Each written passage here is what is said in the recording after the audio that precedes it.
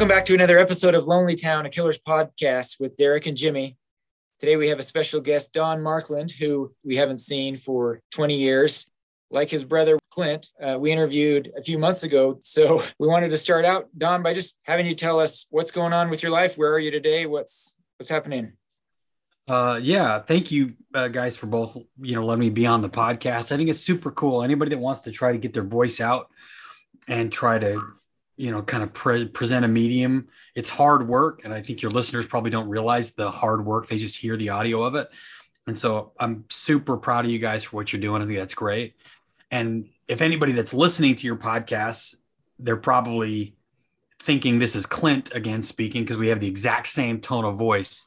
And it's crazy. So I run my own business. We live in Florida, and out here I've got my own consulting and coaching practice, where we were just recently ranked top 10 business coaching practice by Yahoo Finance and top 10 business coaching group by Forbes this year. We just got that. And we just got ranked number 2 as online trainers in the United States with our work. And I work with businesses typically under 5 million in size, helping them grow their sales and marketing in a lot of different industries. And it's been great. It's got me the chance to travel and do a lot of different things. I write for Forbes now, and it's a ton of fun.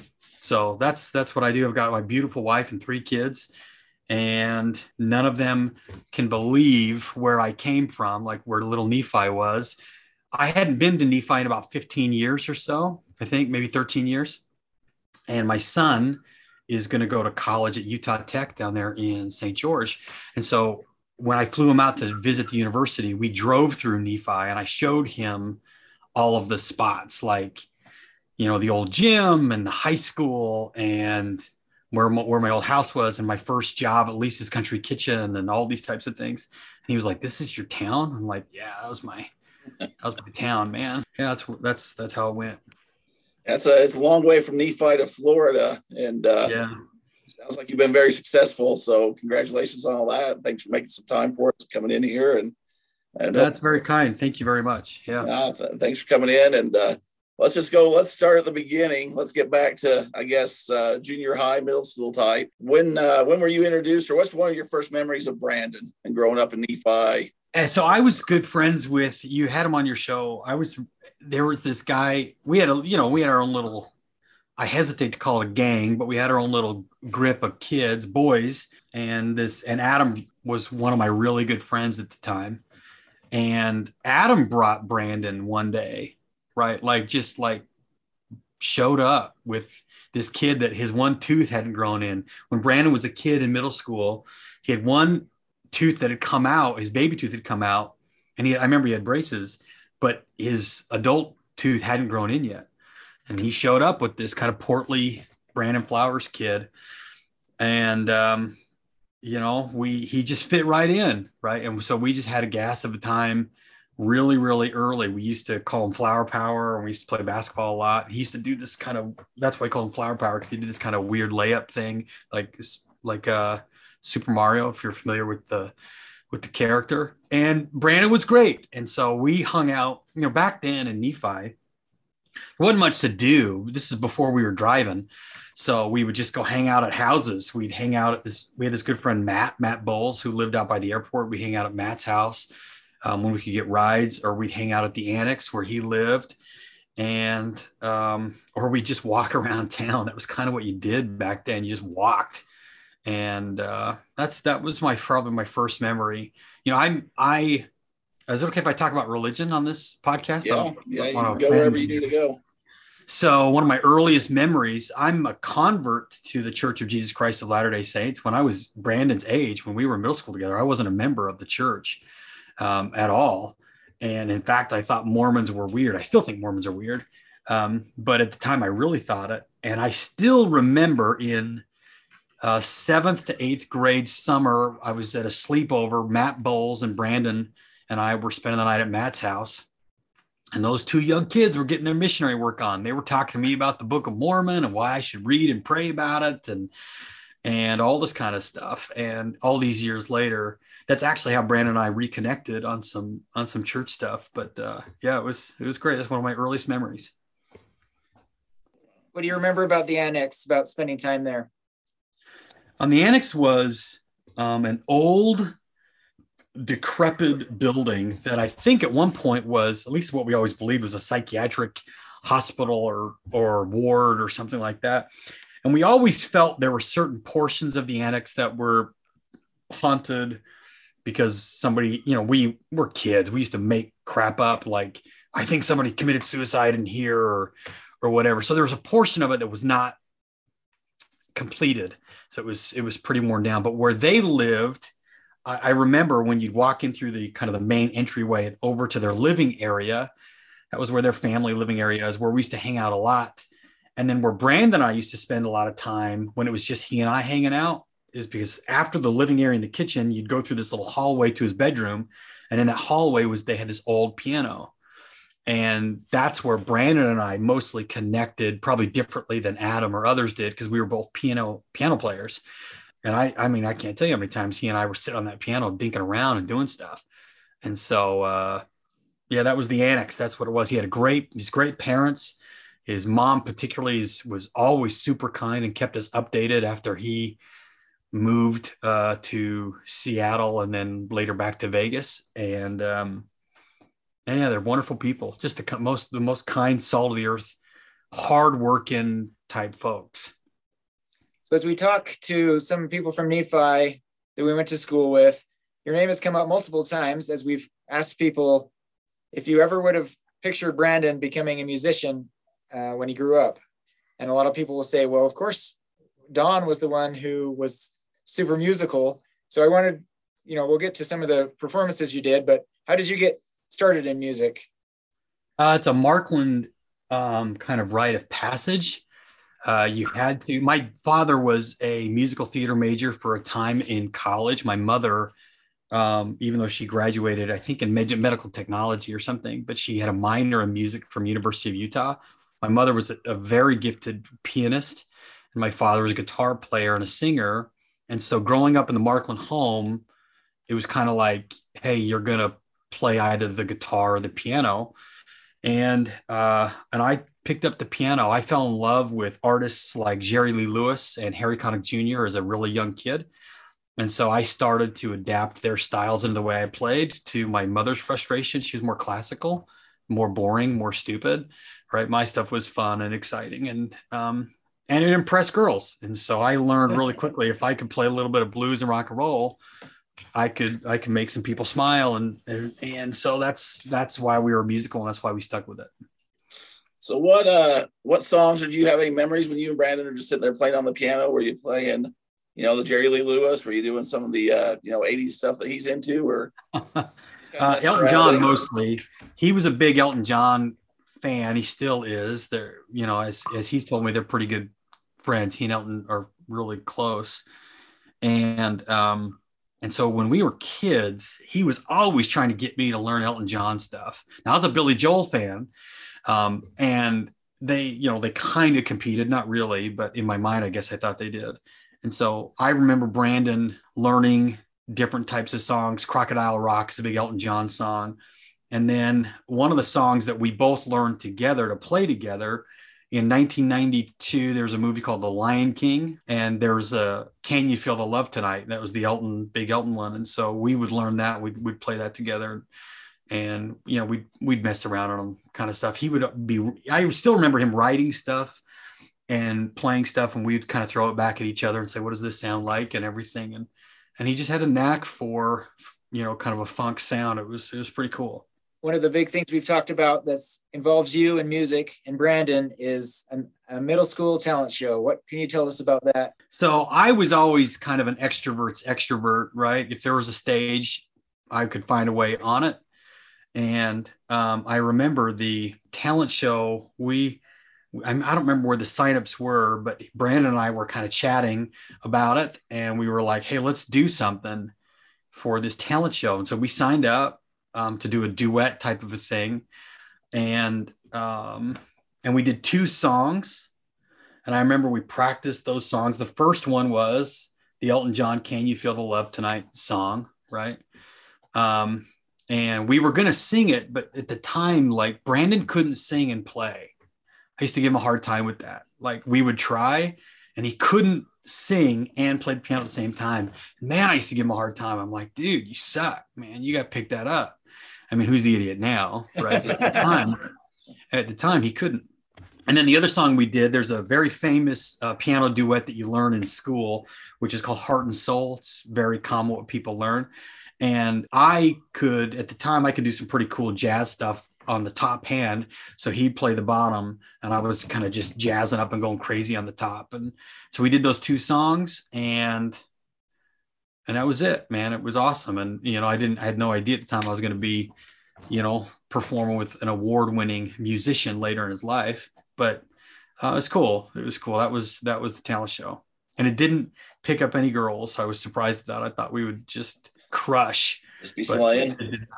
Yeah. It just swing and a miss. Elton John and Heart and Soul just didn't do it for anybody. So what was the setup? Because we have people that remember that differently. Were you at two separate spots in the gym or were you guys together? We were together on the same piano.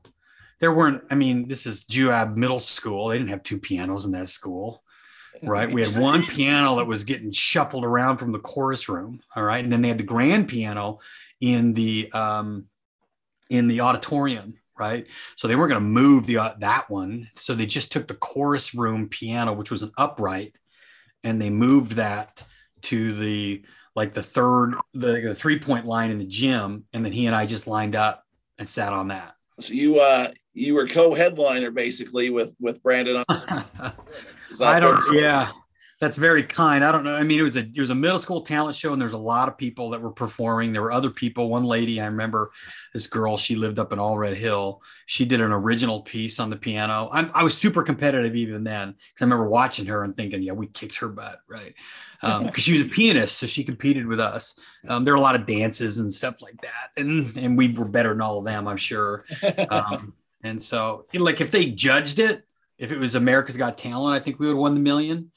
I'm pretty sure, but there were lots of people. You at least got through to the next round. That's right. Yeah. Any chance there's a surviving recording of that performance? That was a long time ago. You'd have to solicit all 75 people that were going to school at that time, right? So it's a pretty small control group. I don't think my folks would have filmed it, right? There's no way. You'd have to figure out, if I was going to do a full on market research, I'd figure out who were all the 6th, 7th, and 8th grade members, which is not a hard log group. It's like 300 people. And then just start soliciting, hey, did you film any talent show between 1993 and 1995? And you'd probably find it. I'm going to put a want ad in the Times News, maybe solicit Lisa's Country Kitchen gift certificates and see what we can drum up. There it is. Yeah, that'd be bananas to see, right? To see it be all grainy, I'm sure. But yeah, that would probably sell, in your eBay world, dude. You'd sell that out. And at least be a YouTube hit or TikTok or whatever the kids are doing now. I'm sure we get. That's right. Yeah, that's right. So did you and Brandon continue a relationship after middle school, going into high school? Or? Yeah, we were friends up until he left, right? So the one connection point that we had that Adam didn't have was Brandon and I were golfers. My family was golfers. And so Brandon and I golfed. I don't want to say we were, we golfed every weekend, but we golfed plenty. And I know there were times where Brandon would throw up 36 holes on a Saturday. This guy was a legit golfer. If you had asked me as a junior in high school, what's Brandon's future? I thought he's going to be a caddy. I thought this guy is because remember his brother played on a junior tour. Okay. So his brother was a scratch freaking golfer, his older brother. And so I thought Brandon was going to be a caddy. That's that. If I had put my money on it when he left, I thought he was going to finish school, probably go to college, try to get on a golf team, miss out, go be a caddy. And he would have been great. And so we were close. We golfed. I still remember him telling us, he told me at the golf course, that he was moving. I still remember him telling me that. Right. So yeah, that's happened. You remember why he told you he was moving? Was it for golf? Just didn't fit in with Nephi or just wanted to get out? I just wanted to get out. I think, we didn't talk to, look, we were a couple of high schoolers. We weren't having emotional, like this wasn't Everwood or some stupid thing where you actually share your feelings, right? It was just like, hey, I think Dawson Salt Creek. Yeah. Yeah. Like it was just like, hey, I'm moving. Got it. Yeah. Look me up, dude. See you later. Right. Like, I mean, who cared? I was just like, fine. Does that mean we're not going to go get something to eat? Like, I don't care. Yeah. Right. So you brought up Jerry Lee Lewis, and I had written down a few times I remember you performing throughout school. I remember you performing Great Balls of Fire one time, and I remember you wrote an original graduation song, I believe, for... I did. Yeah, it's called Graduation Night. I wrote that as a junior when I was running for student body president. I needed to have a gimmick that could win over everybody. And so I wrote a song called Graduation Night, which got me votes, I thought, and I won. And then, you know, as the story goes, that year, the graduating seniors wanted to use that song. They wanted to do that at the graduation ceremony. I was super arrogant. And I was like, you're not going to use my work. You're not going to use what I wrote. Right. So I wouldn't let them perform it. And then I did it for, this is a stupid little silly story, but then my senior year, I wanted to perform it at our graduation, class of 99, and they wouldn't let me. They said, no, we have a very tight agenda. But Megan Welsh, who was awesome, she was the student class secretary. So she gave the opening prayer or the benediction or whatever it's called. And then we had it planned between her, myself, and Andy. Andy Messersmith was my best friend in high school. And we had it planned that Megan said, and now we're going to hear a song from Don Markland. And she took the mic off of the podium and handed it to Andy. He walked over to the piano and I walked down the stage and we performed the song. They couldn't stop us. Right. So yeah, that was us being rebellious back then. That was us fighting the man. Did you also play the saxophone? I did. I played the alto and tenor sax. You have a crazy memory. I don't know where you're getting all this. Jimmy does his research. He comes prepared. Yeah, no kidding. So you graduate high school, you move on with life, you get your career and stuff started. When's your first, I guess, introduction with the Killers? Did you know it was Brandon off the bat? Did you kept in touch, or how did you find it? We hadn't kept in touch, right? Like I hadn't kept in touch with very many people since high school. And my wife and I were, I don't remember, this was the year that Hot Fuss came out, okay, their first album. And we were watching Saturday Night Live and the Killers were on there. And as we're sitting there watching this, you know, and I'm seeing this guy in like a silver suit with a pink tie, you know, bouncing around on the stage, I said to my wife, hey, I think that was my friend Brandon from high school. He said, no, it's not. There's no way. And I said, no, I'm telling you. So we had the power of Google. We looked it up and sure enough, it was Brandon Flowers. And it said at the time from Las Vegas, right? He wasn't big on the Nephi stuff. And I was like, I'm telling you, I know it's Brandon Flowers. There's got to be only one Brandon Flowers in existence, right? And so I started to realize that was Brandon Flowers. And look, the performer of then is very different than the musician, the performer of now. It's very, very different. But it was just kind of bananas to see that and then get connected with the album and hear Andy, You're a Star being about my best friend in high school, right? And I was like, this is crazy. I couldn't believe it. And then to follow their career. And then we didn't get connected until a few years ago. Okay, a few years ago, he reached out to me. And it was cool just to kind of reconnect with them. And we still chat every once in a while now. So what's your thoughts on Andy, You're a Star? We've had a lot of people ask about that, but you were best friends with Andy. You were friends with Brandon.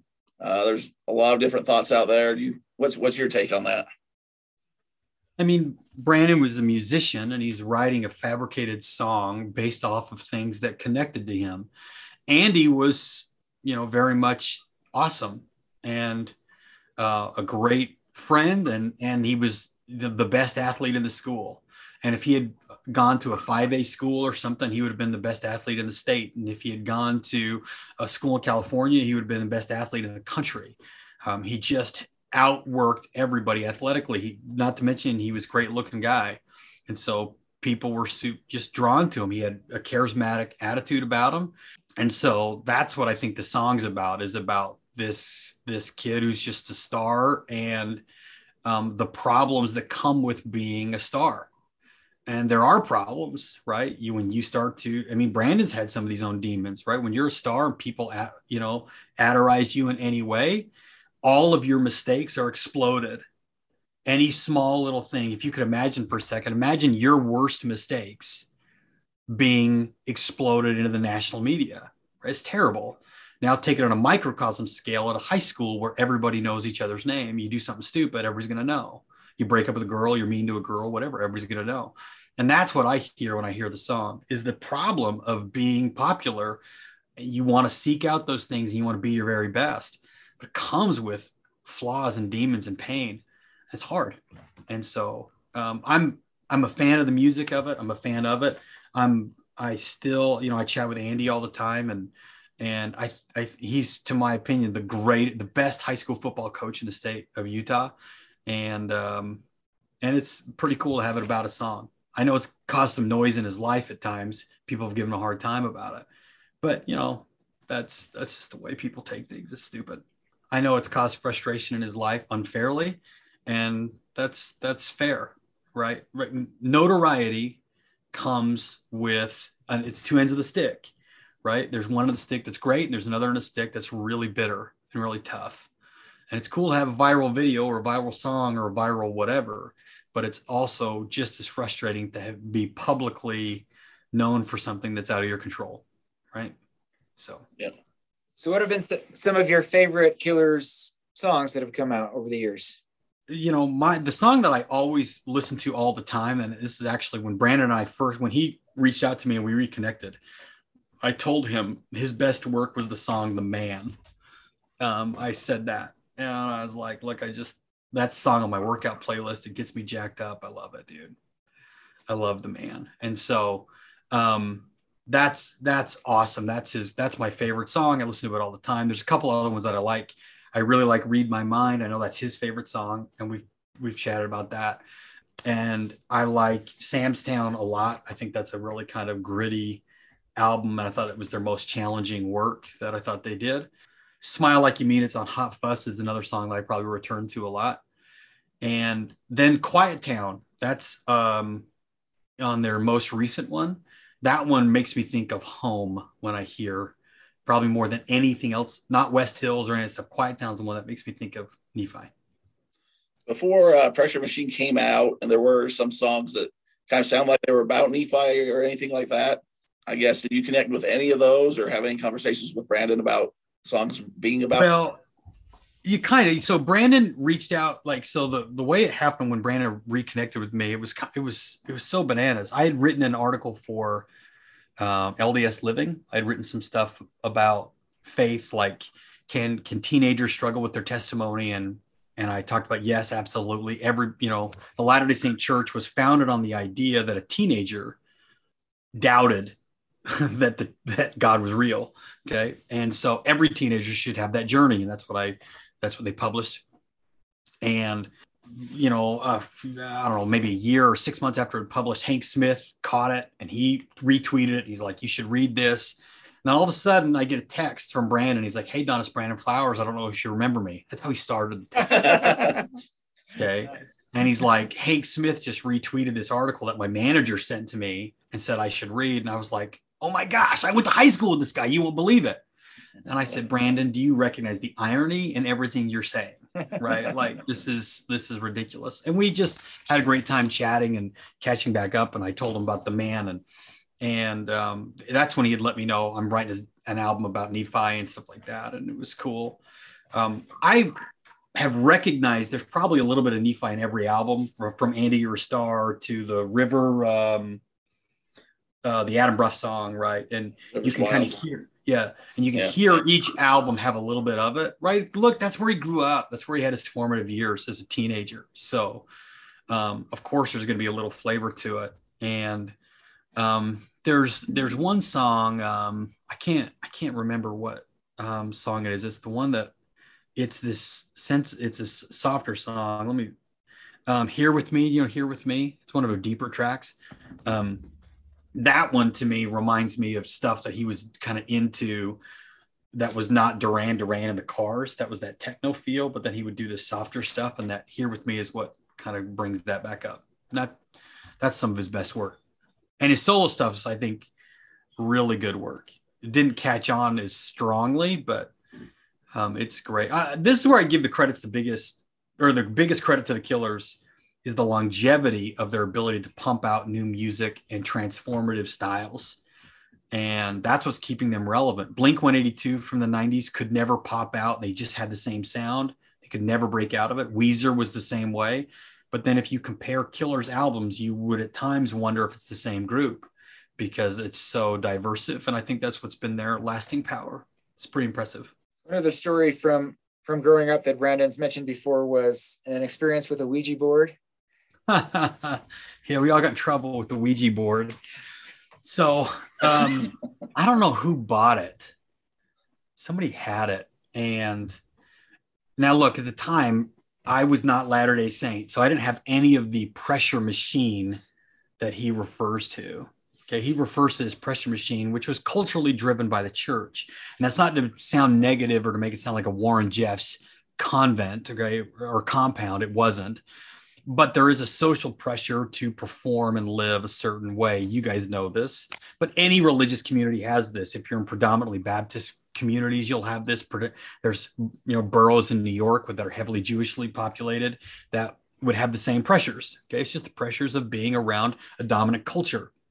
So that being said, somebody had a Ouija board, and we started thinking around with this Ouija board, and asking it crazy questions. Brandon's mom was a gas, man. She was having us do this thing. You go in a bathroom with a candle and say Bloody Mary 3 times and stuff like that. And look, none of us, I don't know, maybe people believed it. I don't know if any of us really believed it.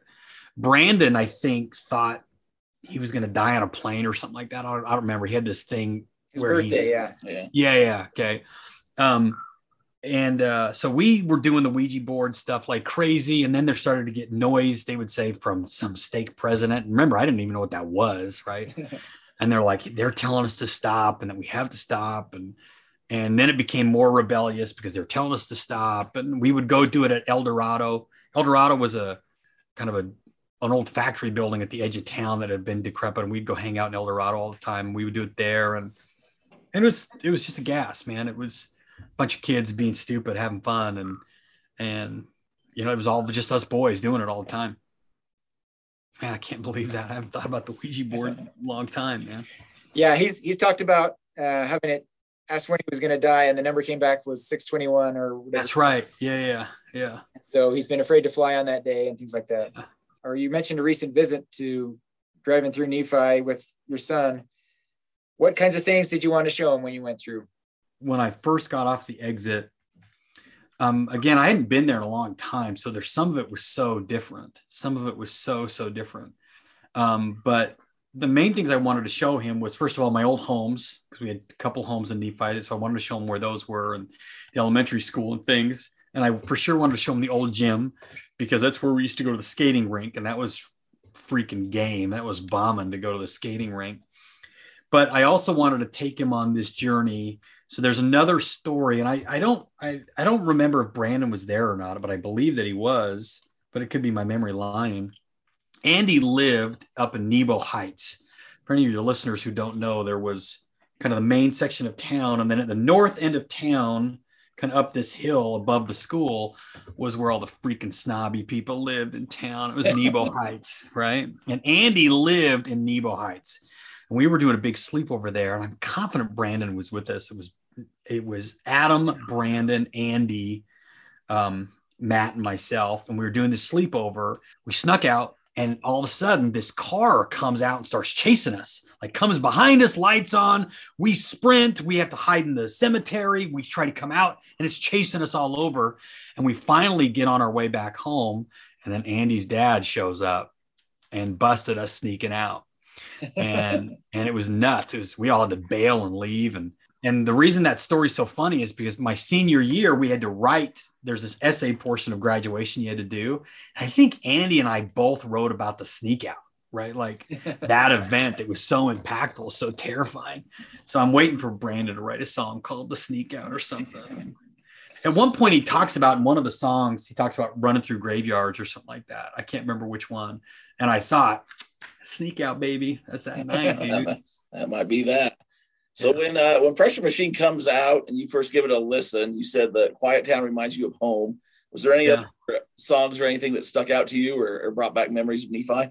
The album for sure has lots of Easter eggs to Nephi if you listen to it, right? Okay, West Hills for sure, and Cody for sure. We went to school with a kid named Cody that we all knew, and I know that's a fabricated story of it. Quiet Town's got that reference to the couple that passed away that got killed by the train that we all remember. I mean, I remember being in middle school and that occurred, or high school or something. I don't remember how old I was, but I mean, it shook up the town, right? I mean, who thinks that people are going to pass away? It's just not real. And then all of a sudden it was very real. And so, yeah, like the album itself, I was thrilled when the album came out and it hit number one, and it's been number one in a few countries and things like that. And as much as I love that it brings highlight to the small hometown that we were in, I was thrilled for Brandon and the Killers because they did a completely different sound and yet still hit almost as high levels of achievement they've had since Hot Fuss. And I thought, oh, good for them. They took a big risk to be a counter sound to what their main fan base wants, and they nailed it and they did well. So that's pretty cool.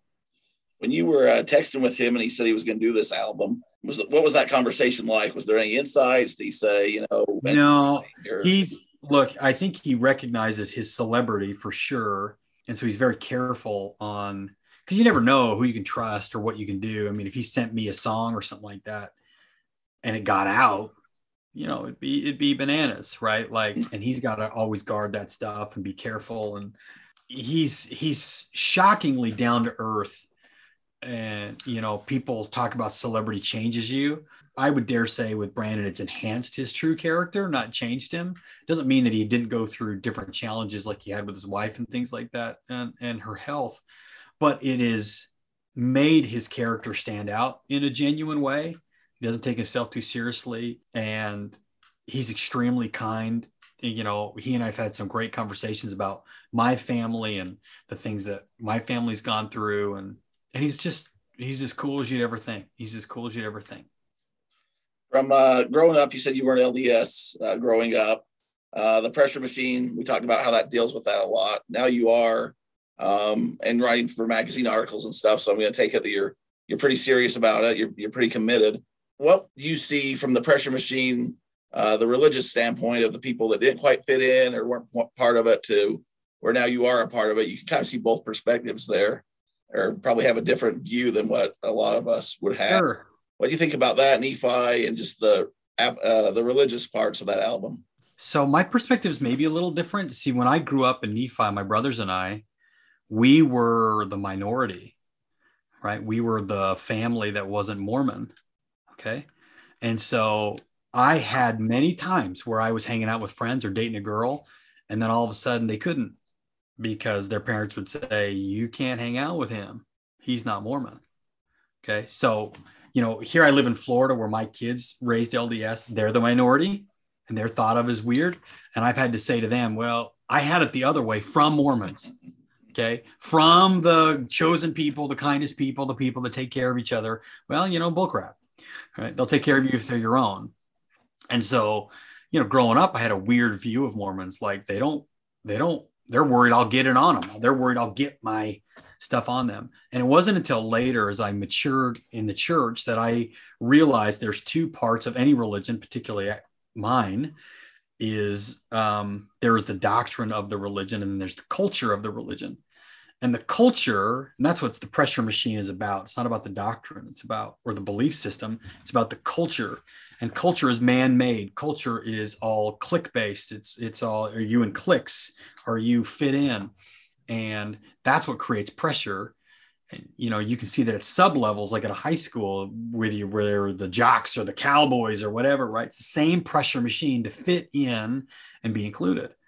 You just see it at a massive scale when it's dominated by a particular faith, and then you somehow tie your eternal salvation to it. It becomes very real, and that's what the Pressure Machine was about, right? It was hey, there's a culture that has somehow claimed ownership over eternal salvation.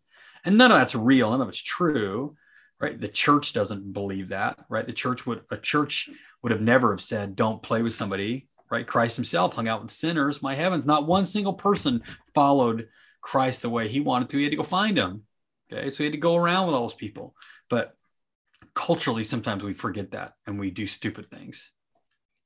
So did you grow up wanting to get out of Nephi? You've obviously Always ended up far from from home.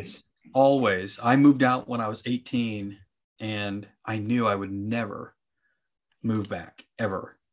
Not for all the tea in China. It's not that I hated Nephi. I have very fond memories of Nephi, some of my fondest memories. But, I didn't want to work at the rubber plant. I didn't want to work in town. I didn't like manual labor. I'm the laziest guy in the world when it comes to being outside. I don't like sunshine. I don't like outdoors. I like to read. I like to write. I like to, work in big businesses and things like that. And so, I knew there was no way. And I have to give high crown to my parents. They're just the most incredible parents in the world that taught all of us boys, find your ambition, find your soul, find your future. It doesn't have to be here. It could be anywhere you want to make it. And at one point, the Markland boys, my brother, I had one brother living in Alaska, one brother living in El Salvador. I was living in Florida and one brother living in Utah. My parents lived in Nevada, right? So, we couldn't be more spread out. And that's okay. We're still super close as a family. Have you been able to catch any Killers concerts, any tours that have run through? I've never seen them live in concert. They're coming to Orlando, and Brandon and I have been texting, and so I'm going to go see them in Orlando. I'm very excited for that. And to be honest, I'm glad I'm seeing them now as they're a more mature concert band. They're much more mature than they were. And mature is maybe the wrong word, much more experienced. I've seen live versions of them online and things. And Brandon's frontman performance now versus a decade ago, you wouldn't even think it's the same person. He's much more confident on stage. And so I'm glad I get to see them now. So I'll see them in September. Well, we'll start praying now that you get called up on stage to do a duet of "Can You Feel the Love?" I doubt that. There's no chance that people aren't there to pay to see me, but I understand they're a really great live band, and so everybody that I've seen them live have said they just bring down the house, and that can't be said for everybody. You go see performers and you go, "Wow, it's different than the recording." Definitely studio enhanced for a lot of people. Yeah, well, look, I don't fault them for that. You just got to do what you got to do to sell records. So, yep. Yeah, I'm really excited to see them in September, and it'll be fun. It's a gas. They're great. So you mentioned that you worked at Lisa's. I understand you got fired from there. Is that a story you want to share on the record? I don't know if it's a funny story or not, but yeah, it is. It's a great story. So for your listeners, Lisa's Country Kitchen was the greatest diner in town. They had great burgers and great fries and great steaks and lots of great things. It was ran by a lady named Lisa King. She's since been remarried, but she was awesome. She's a tough lady. And one of my great friends worked there, her son, Jason King. And anyway, I got a job there. I think I was 15. I was what I called myself the lead waiter because I was the only waiter. Everybody else was girls. Right? So I was the lead waiter, and we were working, we were doing great. I'd worked there a whole summer and the first part of the school year. And then I think it was like 1995 or 1996. There was a semi crash outside by Mona, North Mona, where this gas semi had crashed and it put kind of toxins in the whole town. And they had to evacuate Mona and come stay at the high school. And I was working that night at Lisa's. And so if anybody's ever worked in a restaurant, you'll know at the end of the night, you're always closing up. You pack everything up, cleaning everything up. So it's 10 o'clock or it was like 9:30 and I was cleaning everything up because it's super slow. And at 9:35, 9:40, these two newscasters come in because they've been broadcasting up there in Mona. And they're like, "Hey, we're here to get some food." Now I knew we didn't close till 10, but it was 9:40. And so I didn't want to serve them, right? I didn't want to have to get everything out and re-clean it, right? So I said, "Hey, man, I wouldn't eat here if my life depended on it. It's terrible. The steaks are terrible. I mean, it's just the worst." And these guys just froze, right? They were staring at me like, what are you saying? And I was like, where I would go is Denny's. We had a Denny's at the time in town. And they're like, you're telling us to go to Denny's? Oh, yeah. It's so much better than our crappy food. So they leave. We close up. No skin off my nose. Next day I'm at school. I was supposed to work that night as well. So the next day I'm at school and I get a phone call to the office. Because remember, we didn't have cell phones back then. I go to answer the phone. It's Lisa, right? And she's like, hey, Don. I'm like, hey, Lisa. She goes, hey, you don't have to work tonight. And I was like, sweet, right? That's awesome. And she goes, well, because I had these two guys come in this morning for breakfast. They were newscasters. And they told me that they came last night and tried to come in. And you told us our food was really bad. And that you wouldn't eat here if your life depended on it. Like she quoted it. And so I was caught red-handed. So I told her the truth. I said, yeah, at least I'm so sorry. And she goes, yeah, well, you're fired. I don't want you to come back. She fired me over the phone at school. I hung up, went back to the second period or third period. And I was like, let's go. Oh, well. And that was my first firing. I got fired a couple more times in my life, but that was the first. Lisa. And I've talked to her since then. She changed my life. She held me accountable as she should have. And that's important. And it was great. And I've told her that, like, I'll never forget that memory, getting fired over the phone at high school. I'm sitting in the office, right? Like getting fired over the phone.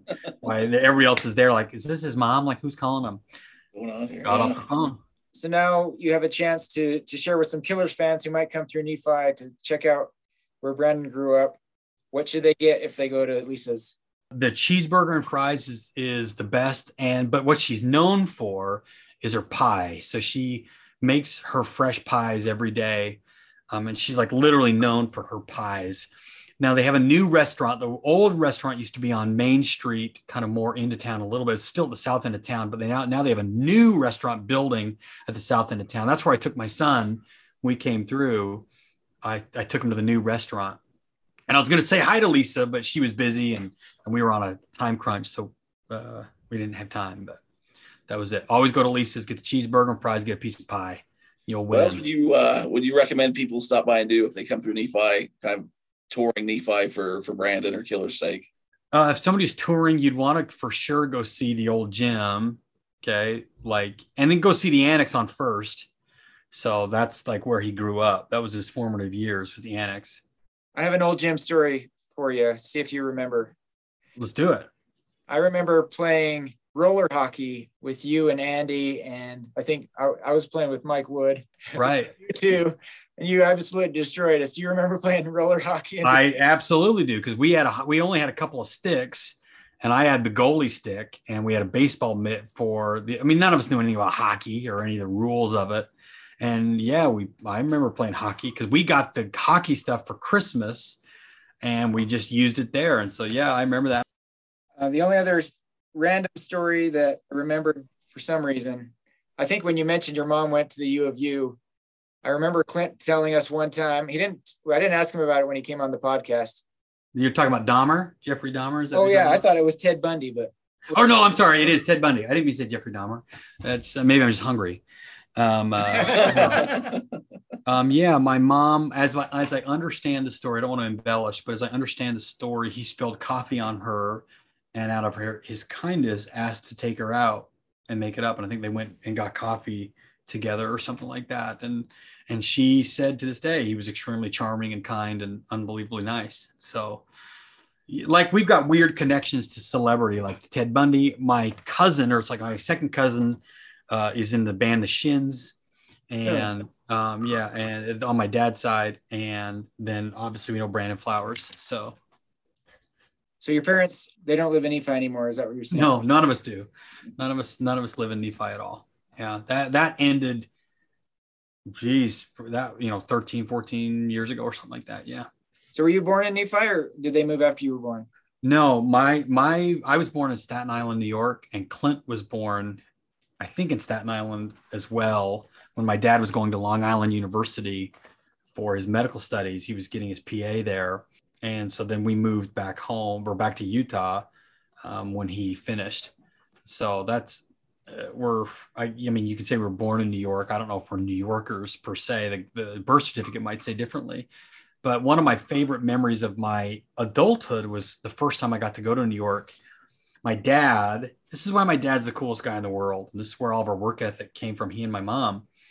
They went to New York with no connections, none, to go start a life and build a future for themselves.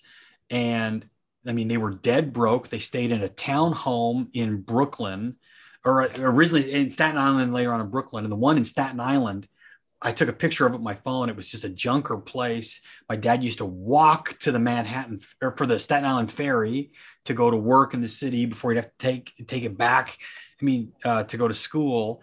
I mean, it was just kind of pioneer stuff where they were just living in poverty to build a future that was so far down the road. And that work ethic is what I try to teach my kids and other people, like, to try to embody. Just have grit, stay at it. Who cares the challenges? You can figure it out. Remind everybody, we start off with where they can find you, what you're doing. To throw out to people, or people can find me on Instagram, executivecoach.don. You can go to my website, donmarkland.com. You can learn more about me and the businesses that I work with. You can follow me on Forbes. You can see my publications on Forbes. I've got a new article coming out that talks about Ellen Ring or whatever. I can't remember this super.